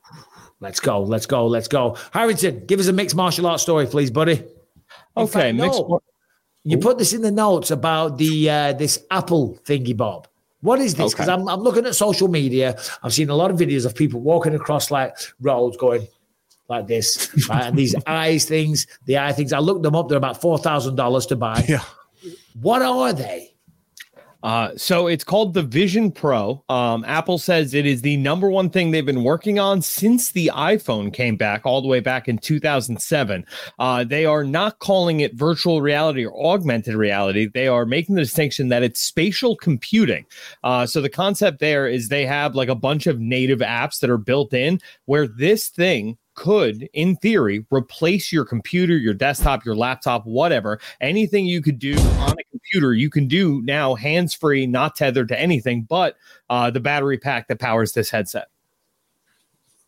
And then here you see somebody's looking up directions on the subway in real time.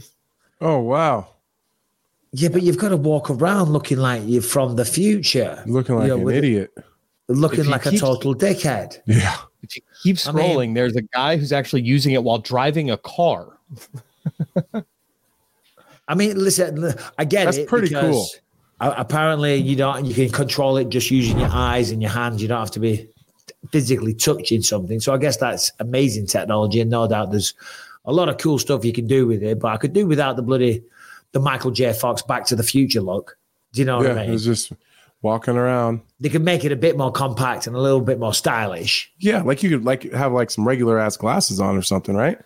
Well, they have those is it the Ray-Ban ones that live stream? The cameras? Yeah. I got to get some of them.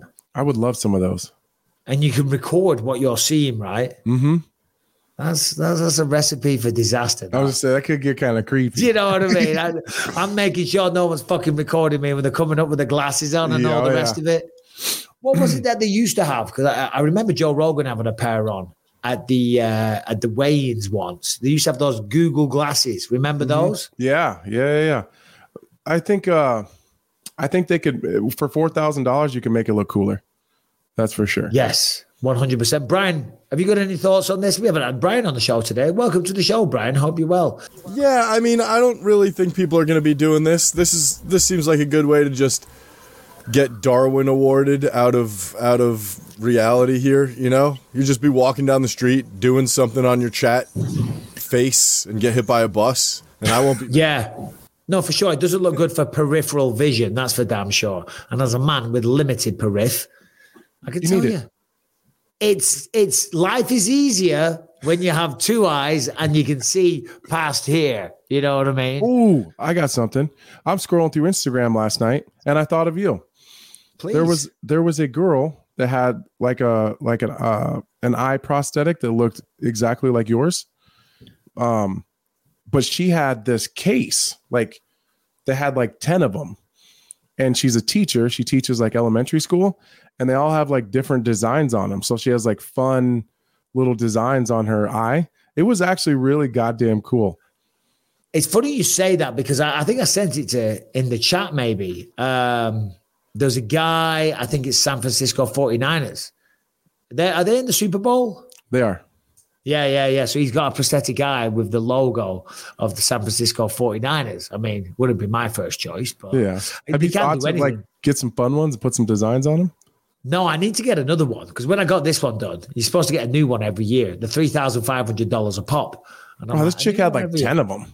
Yeah, well, she's loaded. Right, I've had the set. I've got one. It's my most prized possession of all. Nothing lasts very long with me, especially when I'm pulling this thing out. Every time I'm drunk or something, or there's new kids, I pull it out. I'm like the creepy uncle. Like I scared the shit out of my niece when I was back in England. She did not like me. I pulled my eyeball out. She was like, you know. I'm meant to get a new one, but I don't think I'd have a football logo. You got any interest in the Super Bowl, Anthony? Yeah, my Chiefs are in the Super Bowl. Yeah, of course. Yeah. Kansas City Chiefs. Yeah, so I'm excited. Yeah, I'm super excited. What do you make of all this stuff that's going around that the Super Bowl's rigged? It's all rigged so that Taylor Swift can endorse Joe Biden. Yeah. Have you seen this? I've definitely seen that. I have. Brian. Yeah, come on, Brian. We need your input on this one. Yeah. I'm not averse to the theory that this is all a big psyop. That seems like it makes sense. There's no reason why. Like, we've never really paid attention to Taylor Swift's personal life like this before. She doesn't fucking matter. This all just shut up, Harrington. That's her whole thing, is who she's dating. That's literally been her whole career. Brian, your volume's super low, just FYI. Oh, hello. How about that? Much better. That's better. There we go.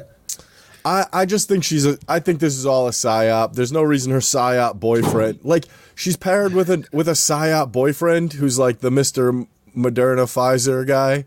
He's like, everybody get your fucking vaccine shots. And Taylor Swift's like, oh, everybody fucking whatever I say. I don't know. Listen, I don't know what you think I don't know what you think about the vaccines or anybody else. But, well, I have an idea what Brian thinks. But the amount of money that Pfizer probably paid Travis Kelce to do that commercial, you could get me to say anything, probably. That's what I'm saying, dude. Me too. I'd be Mr. Pfizer. So I kind of feel bad for him. They're like, oh, Mr. Pfizer. Like, listen, I'll cash that check. Yeah, but But do you honestly believe, all seriousness, Brian, do you honestly believe that there's a potential that all the Super Bowl, the NFL, it's all rigged? No, I mean, I've heard that for a long. That's crazy. No, well, it's not just something that I'm coming up with here. It's like I've heard that for a very long time. People have been saying that professional sports in America are rigged to make narratives. It's not a new thing that I'm hearing, so it doesn't surprise me that it's coming up now. Well, when the graphics came out for the Super Bowl, there was supposedly this leaked graphic where they were showing who the Super Bowl or the halftime show was going to be. And it was like the 49ers versus the Ravens, which is who the Chiefs ended up beating. So even if they're saying it was rigged, it didn't work out that way anyways, because the Chiefs won. So it didn't matter. Well, the Chiefs are still there, though. They are. The Chiefs are still there. Which I'm fine with. Who gives a shit? As long as my team wins, I'm just sick of hearing about bloody Taylor Swift. Anyway, let's get back on board with some mixed martial arts. Harrington, you were going to say something before. Please rescue this show. That's a first. So, yeah. That is a first. It's fair. Ian Gary. Sabotage the show. There we go. Ian Gary is in the news. He made a prediction, right? As you know, he's wanted to do. He makes his, mystic Ian Gary predictions for his fight. And this one with Jeff Neal is receiving a lot of backlash for some of the faces that he made in it. Brian, if you want to play that, it's let me know what you guys think. Is this good trash talk? Finish him. I'm gonna make him quit. He'll choose when he's done. I'd like to fucking kick him to the body and have him do that, like when the dog's shitting. Look when the dogs look at you, like when they're pooing for protection. That's what they do, right? Dogs look at their owners when they're pooing because that's when they're vulnerable for attack, right? There's me. Do the face again. Something like that. He's confident. Is that a thing? Damn sure. Because I'll tell you this, my dog's outside taking a shit and he's staring at me. I was like, you stop looking at me. Look at me while you're taking a shit. Is that a real thing? Well, I mean, I wasn't planning on talking about this, but Harry. Sorry. No. Harry took a shit on our rug, our new rug, right? And I'm like, this morning, I'm like, Harry, get here. And he fucking knew. He knew what it was about and he wouldn't come. And get over here. I wanted to tell him off, but he froze and wouldn't come near it, little bastard. Keeps shitting on, well, doesn't keep shitting, not all the time, but he has been known to take a dump on the rug. And we just got a new one. I'm like, Harry, this rug. Does he stare at you, though? He kind of did, yeah. Now, see, I feel like that's them a certain dominance over you. Harry couldn't assert dominance over anything. I mean, you're not shitting on his floor. Yeah, that's a fair point. What do you think about Ian Gary, though? I was just saying, that's a confident man right there, because you look at all the shit he's had online. He ain't backing down. I mean, he turned off the comments for a while. I don't know if they're back on now. But he's still talking a lot of shit. They're for sure off. I checked on that video. They're off. They're still off. That's what I think. What do we think about the comments being off? He's not past it yet. And he's hasn't made it to a fight week yet. We'll see how we feel, because it kind of blew over a little bit, because this sport moves so fast. There's so much going on. There's always the next weekend of fights. There's a whole nother fight card. There's a whole nother narrative happening. But when it circles back around, he's going to have to answer some questions he doesn't want to answer.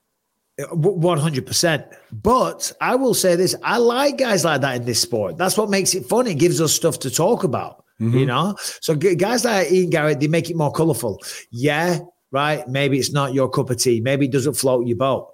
But it makes you interested in the fight. That's for damn sure. Yeah. And that's what you want to do. You want to evoke emotion. I think he did a good job just kind of going under the radar, kind of went off the grid a little bit. You didn't really see or hear much from him. I think that was smart. And now he kind of came back, firing up for his fight. He's making the right moves right now.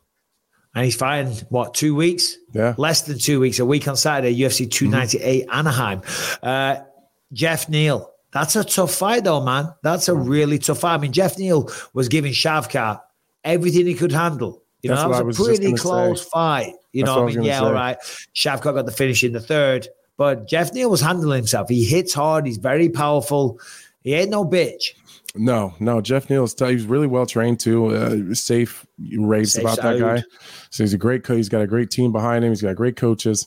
He's got a lot of like long rangy strikers to be in front of. That's big. I think that's Jeff Neal's one of his biggest problems is he's so stocky and doesn't have a real long reach, and he's not particularly fast. But he deals with long rangy strikers very, very well.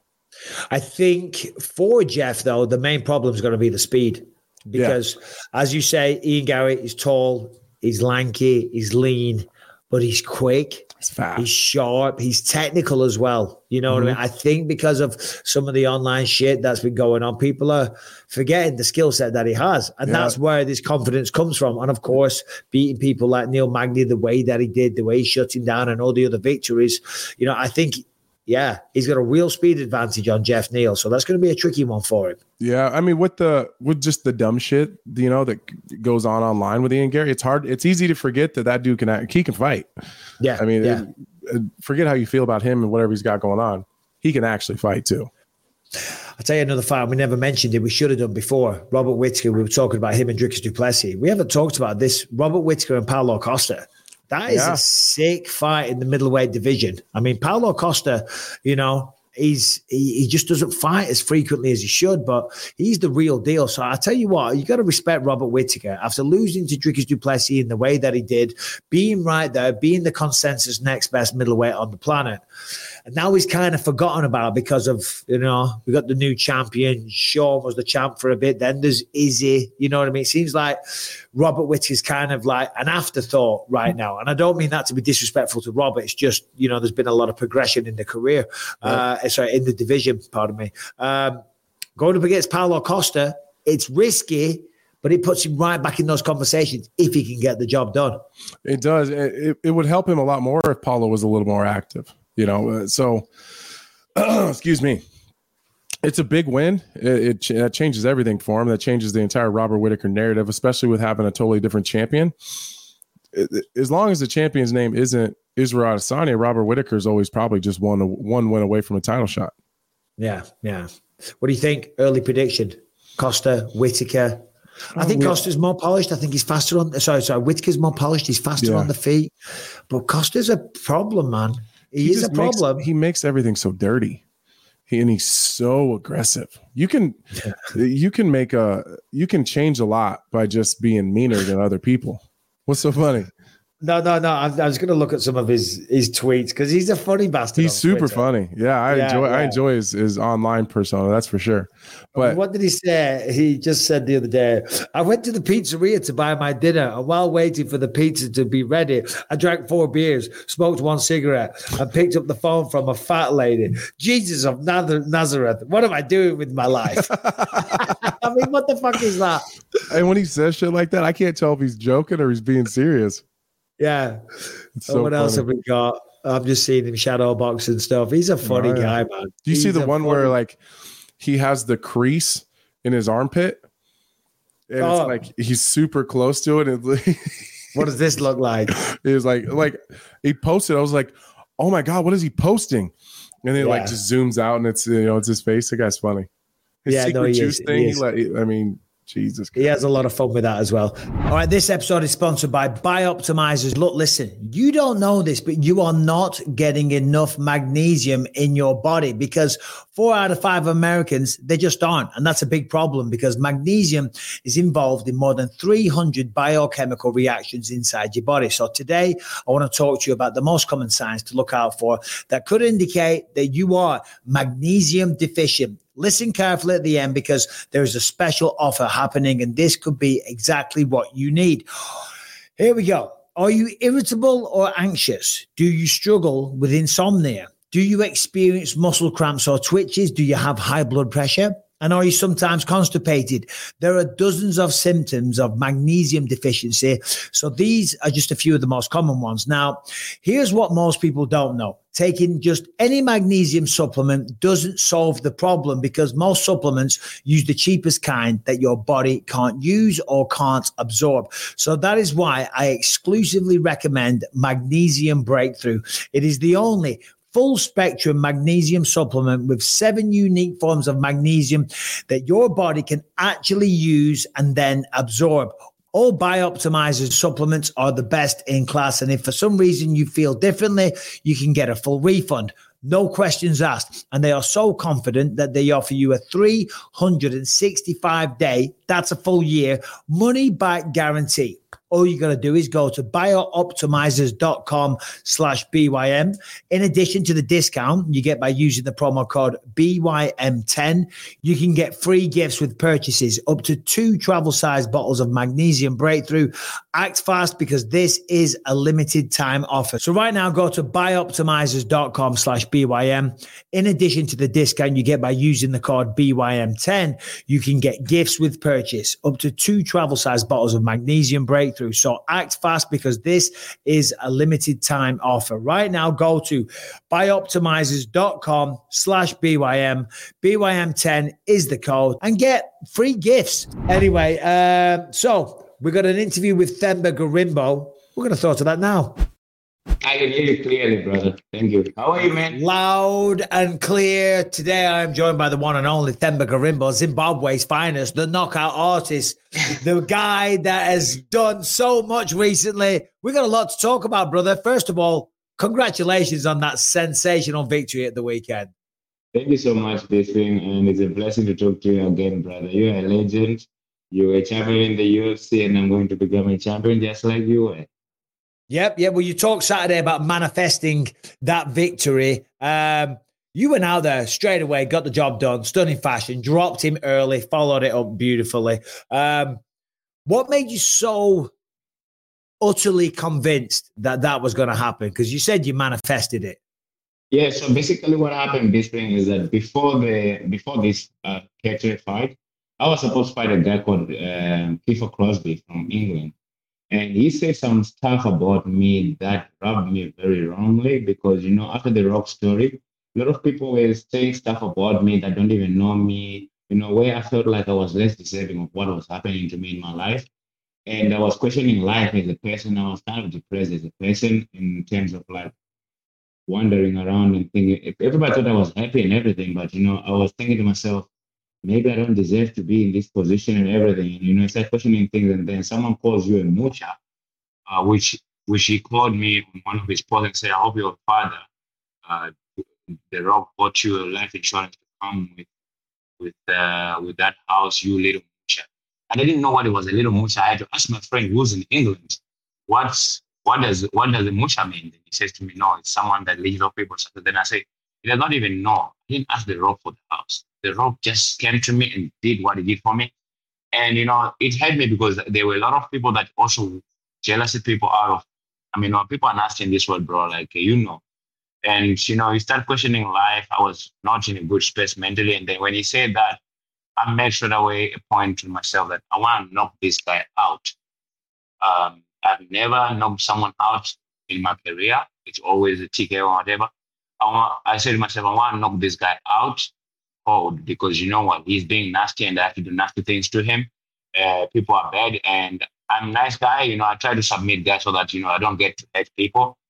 But if someone says something like that to me, like he did, I made a point straight away when I signed the contract. I said, I manifested straight away. I said, I'm going to knock this guy out. So Peter, he just was on the receiving end of a knockout that was not supposed to be his. That guy pulled out of the fight, and then I ended up at fight Peter, and it was already something I wrote down before the fight, and I had to just follow through and do my thing. So he was calling you a moocher because of what happened with The Rock. I mean, listen, that's a beautiful thing that The Rock did for you, but I can't understand why somebody would then attack you because of that. Yeah, he came out at me and said that to me. Maybe he was trying to be funny. Maybe he was trying to sell a fight. You don't need to sell a fight if it's a fight night. Come on, we're not at that level yet. And, for me, I took it personal because, I had already people saying that kind of stuff to me online where I felt like, even myself, I was questioning myself as a person. I'm like, do I deserve this that's happening with me? You start questioning a lot as a person because I'm a very emotional person. And when people say that stuff like that to me, it hurts me. And I made a point to myself that I'm going to knock this guy out. It just happened that the opponent changed, and I had already written down that I'm going to win my fight by knockout, and I just had to follow through. Yeah. Well, listen, let's just talk about that, what The Rock did, because you're not being a moocher, far from it, but that was a beautiful gesture, man. I mean, talk me through that moment when you found out that The Rock had done that for you. I mean, number one, that's a crazy sentence that The Rock got you a house. This is Dwayne Johnson, one of the biggest stars on planet Earth, and then he gets you a place to live. I mean, that's just incredible. Look, bro, honestly, for me, I didn't know about the house here. He lied to me. He said to me, I'm going to make you meet one of my friends who lives here in Miami. He's going to set you up on things when I'm not in town. So I came here thinking that I'm going to meet his friend. But then it was, I don't know, man, like when you're in front of him, it's The Rock. You're starstruck, I'm seeing The Rock and my mind is only thinking I'm in front of greatness, And we got here and I don't know why was I not thinking because I can't recall it properly, but I think he put the code to get in here. And I was like, I didn't even think about that. And we got in here, then he's calling his friend that's supposed to be his friend. Then I hear there was no answer. Then he says, yeah, nice house. Look at those pictures. Then I saw the picture. Then I'm like, that's me and my family. Then he's like, yeah, I want to bring you here and, look in your eye and say, here's a place for you. And, it was real for me. I even almost double-legged him natural instinct. I was like, yeah, because, like, just to be in front of him for me, it's a blessing just like this thing. It's unheard of for me to be here where I am. Like I always say to you before thing, right? Like just to be in this country for me, it's unheard of. I'm super grateful to be here. And then to have this type of moments and things happening in my life, I don't know, bro. I believe in God a lot more now because I believe my life, He brought me this far so that I can become an inspirational to many and a testimony that God really does do exist because it's unheard of, brother. It's unheard of. I've never seen such. Maybe that happens and we never get to see it. But for me, man, I'm very, very grateful. Yeah, well, you got to take some of the credit yourself then, but because they say good things happen to good people. And you're a good person, man. You're out there, you're working hard, you're trying to take care of your family. I try not to say I'm a good person, basically. Hey, come on. Say you're good. you are bad in someone's book. We like. So I try to say, like John Jones once said, we are all bad people trying to be good. Well, and I think maybe John Jones is. Yeah, so like I think, yeah, that's what I think of myself. Like I try to be a better person every single day. Try to do something good. Sometimes it's also for selfish reason, right? When I do these things, sometimes I feel good, and when I feel good, I know myself as a fighter. I'm dangerous, so I do these things, then I'm motivated, and it motivates me. Like when I was reading the paper before I walked into the cage on Saturday, I saw the cataract part. I just said, no way this guy is taking this away from the people I'm going to help. That just gives you extra energy. It's kind of like double-edged sword, right? Where it's like double standard, where you are doing it for you and you are doing it for others too. So yeah, I just try to be better every single day. Well, good for you, man. And it is beautiful words, what you're saying.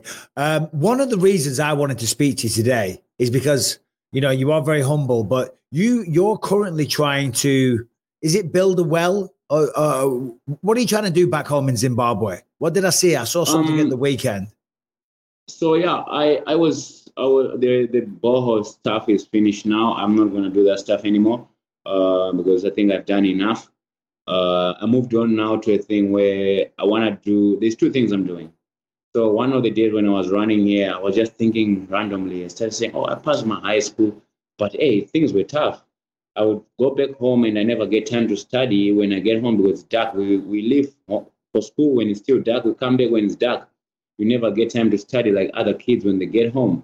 Why? Because paraffin was expensive, you know, to buy paraffin to study, and it was hard. So I just thought to myself, what can I do also to help other people that probably are right now in the same position in my village, that are in the same situation, and they go back home, they don't have time to study, and they fail or they don't do as well as they should just because they don't have time to go back home and study because the parents can't afford paraffin, you know? And then I just thought to myself, why can't I just build, because I was going to build a gym in the village. I just say random so that the guys can go and train, but it's not very helpful because you're just going to train, take your stress out, and then go back home, but does not really have a bright future on that, you know. Then I thought to myself, hey, if I go and build a library, like it's not really like a library type of thing, just a building, put solar panels in it, and now that I put it out, a lot of people have come on board and say, oh, can we put Wi-Fi? I mean, they're like, can we put Wi-Fi so that the kids can study, and some out of volunteering to put computers there, which is now a great thing. But for me, it was just to go build a nice building, put a very, very, very good solar panels on top, which is expensive, but it was something that I just thought about. You just go put that and you hire somebody to live on the building and look after the solar panel because someone can steal it. And the kids can have free access. Everyone, not just everyone, not everyone that wants to go and study at night there, they can go and study at night. And also, like in the village, it's very hard for the guys to charge their cell phones sometimes because they have to walk 6-10 kilometers to go charge a phone, and then they will save that phone for a week. Then walk again to go charge a phone, and you know it's not nice. If I can save that and put the solar panel there, then this can be used for that as well, that the people can go there and charge their phones locally and don't have to walk all these kilometers to go charge their phones. And now that the people are trying, there's someone that want volunteer to put Wi-Fi. Oh, this is a blessing. Now the villagers don't have to buy data to call their family members via WhatsApp and whatsoever. All they have to do is to go stick around at this place and get this help. So like that's just what I try to do with my platform, especially like after I win. Like before the fight, I try to be private with my staff because you know I like to talk after the fight, not before. So I just try to use my platform in that way that you know what, if I can lift one, it's better than lifting none. So like I'm just using this platform. Like what I want is to become the UFC welterweight champion, but that's up to God. Yes, I truly believe I am going to become a UFC welterweight champion, but that's up to him. That's up to God. He knows if I will or not. But what I can control right now is what I'm doing right now. That's amazing, Themba. I mean, I'm almost lost for words. I mean, talk about giving back to the community. What you're doing there is, I mean, you should be really, really proud of yourself. That is just incredible. What is the total cost going to be for the library? What do you think? So, I'm auctioning the stuff, right? And breaking news. I mean, I already said it, but what happened is that I had a sponsor that was waiting for this fight. They're in Switzerland and in Dubai, and they were waiting for this fight to happen so they can send me the contract, and we finalized everything. And, you know, God does wonders, right? I went in there, win the fight, get the knockout and stuff like that. Then now I have a leverage. Yeah, I mean, obviously what you're trying to do there is incredible. Does that bring some extra pressure though, Themba? I felt the pressure a little bit yesterday, but I mean on Saturday when I was about to fight, because when they played the video of me and The Rock there when I was about to walk out, that was the pressure that I felt. I was like, damn, I have to win. But I was ready. The pressure I create this pressure also, it's good for me, honestly. It makes me work hard. You know, I have this thing that I put out on my Instagram, because I understand now that not every eye that is watching me wants me actually to do well. So I have this side where you can actually see it on the green side of my Instagram, where it's like close friends. You're part of the people that can see my work. You know how hard I'm working all the time, and I create that pressure also on purpose, because it pushes me to work so hard. Because I believe for me to be what I want to be, I have to have some sort of pressure that pushes me in training. Because I am supposed to do it. I have to. It's a must. And once I step in the cage, I've got a clear conscience, I've got a clear mind, and I'm just there to do my job. The pressure is good because it pushes me in training. For you to win a fight, you need to push in training. The fighting part, when I step in the cage, I'm now just a guy that is there to win. Talk to me about the reception that you're getting back in Zimbabwe. I mean, how are people finding what you're doing, putting Zimbabwe on the map in terms of mixed martial arts, trying to build libraries? I mean, you are doing great things, brother. I'm doing great things, man, in Zimbabwe, but I'll be honest, I'm a little bit disappointed because so far I've not been able to walk out with, there on the UFC thing where you put the flag of your country. They're not the Zimbabwean government. I mean, I don't know if it's the government or the sports ministry or whatever. They've not approved my flag to be put on my kit. So it's a little bit of a hateful thing. I'm a prideful Zimbabwean, and now I'm walking out with another country, that's South Africa, on my sleeve, and I'm not South African. It hurts me, but people in Zimbabwe love me. Yeah, they love me, of course. It's amazing. That's why I don't do it for me to be loved in Zimbabwe, but it's my country. If I don't do one thing, nobody will. So I will always go back home and do something, because you know what? I know what it was like coming up from that place. Yeah. I mean, obviously you're in America now and you're a proud Zimbabwean. What is one thing, or what's the thing you miss the most about Zimbabwe? When you think of home, what do you immediately think of? What puts a smile on your face? Hunting with dogs. Hunting rabbits with dogs. Yeah. Oh, so that's one of my missions. I want to buy a farm once I can. I want to buy a farm. And then growing up, I couldn't afford to buy a dog. So I was stealing other people's dogs to go hunting rabbits.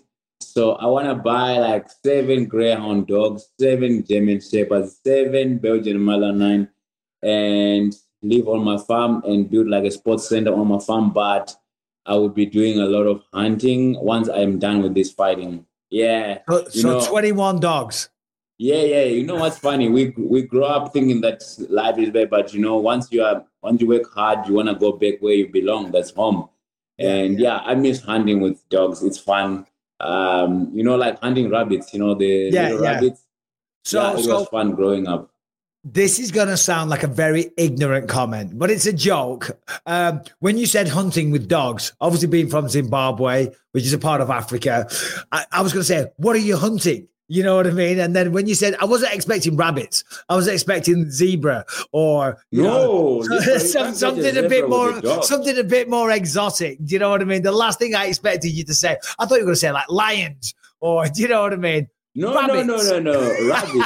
It's a lot of fun, this thing, you know. I know. Now, I'm going to Zimbabwe on, I can't really like on Wednesday. I don't know, maybe tomorrow or Wednesday. I go there. My friend owns a farm. His father owns a farm.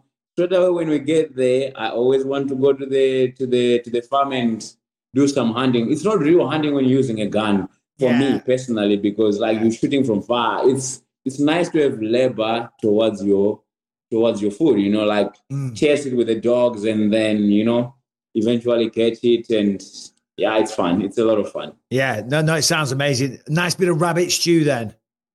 Yeah. It's fun. I don't enjoy the meat, but I enjoy the process of hunting. Obviously, the fight just happened on Saturday. You got through there very, very fast. Super impressive, man. I'm excited for your future. What have the UFC said? I mean, I'm assuming it's too early, but I think you just want to get back in there ASAP, right? As soon as possible. Yeah, Sean became backstage after the fight. May, I'm back. Oh, nice. I wanted sooner, but the coaches were like, no, May. So, yeah, but I think it's a good timeline. May is good. I wanted sooner, but May is good. Okay. Well, listen, we've got Renato Moicano jumping on in a second, and we had a couple of Wi-Fi issues, which kind of ate into our time a little bit. I know you got a busy day. You're the belle of the ball. You've got interviews all over the place. You're probably going to go check in with The Rock. When's the last time you spoke to The Rock? Oh, straight after the fight, he called me and he made me cry before the fight, though, because, he sent me a text. He's like, hey, bro, you're born for this, and go out there and do your thing. And I saw the text once when I was backstage, man, and I cried a little bit, but, I tried to hide away from everybody because, it's tough. It's a lot of pressure, but I didn't cry because it was pressure. I just cried because, like, I just said to myself, I come very far to be here, There's no way this guy's going to take this away from me. And it made me cry a little bit, but I realized and seized the moment, and I went in there, won the fight, and he called me after the fight. First time me, and man, he was very happy. He was very, very happy. It's also like for him, his name is on the line. He's helping this guy from Africa. Yeah. And you can't go embarrassing him. He can't support some bum. You know what I mean? You've got to fucking go out there and fight. You got to fly the flag for Zimbabwe and for The Rock. Yes. And also, one thing I'll tell you, though, one thing he does all the time when he sends me a message at the end of the text or at the end of the voice note that he sends me, says, hey, brother, don't forget, you still have to put in the work. Every time. Yeah. Because he says everything is fine and I will support you whatever way I can. But don't forget, you still have to go out there and put in the work, which is very true. And it's always a good reminder because he's not going to fight for me. I have to go in there and fight. Mm-hmm. So it's a good thing, because it keeps me in check as well. Like, hey, don't forget, you have to put in the work. Yeah, no, absolutely. I mean, having all the opportunities in the world don't mean anything if you're not going to put the hard work in. As you say, you've come a long way. I've got no doubt you're going to go a lot further. Thank you for your time. And you are a good man. Keep doing you, Themba. You are a good man. I'm trying to be better. Come on. Well, so am I. Aren't we all? We're all trying to do better. Themba, thank you for your time today. Congrats again at the weekend. And we'll see you soon, brother. Thank you, brother. Bless you. See you again soon, brother. Thank you. Thank you, Themba. Thank you. Take care. All right. Thank you, Themba Garimbo. Anthony. You were saying you're a little heavy right now. You're a little large. The beer belly's popping. You're 237. You got a smile on your face. You're a happy man. Happy. Another man that looks like he's been living a similar life. This is according to Harrington, because I didn't really see it, but apparently a lot of people are thinking that Islam Makhachev has blown up and put a few pounds on. Oh, his face a little round. It's a little round. A little round. Harrington sent it to me like he was going to be like gigantic. Yeah, it's a little round. We all kind of get a little round in between. 100%. My face is a little round. You don't look round. You never have a puffy face. It pisses me off. Really? I say maybe it's because I have my shirt off, but like I walk by the mirror sometimes, like in my bathroom, and I stop and go, Jesus Christ, you fat piece of shit. Like, then I get all my feel. Like, I'm working out today. Yeah, no. I take my shirt off and I'm like, oh. Like, ooh, starting to look old. Even though I'm working out and I'm getting, I'm in pretty decent shape right now, but I'm like, looking a little old these days. Gotta get not in your 20s anymore, Mike. Come on. Anyway, that's the show.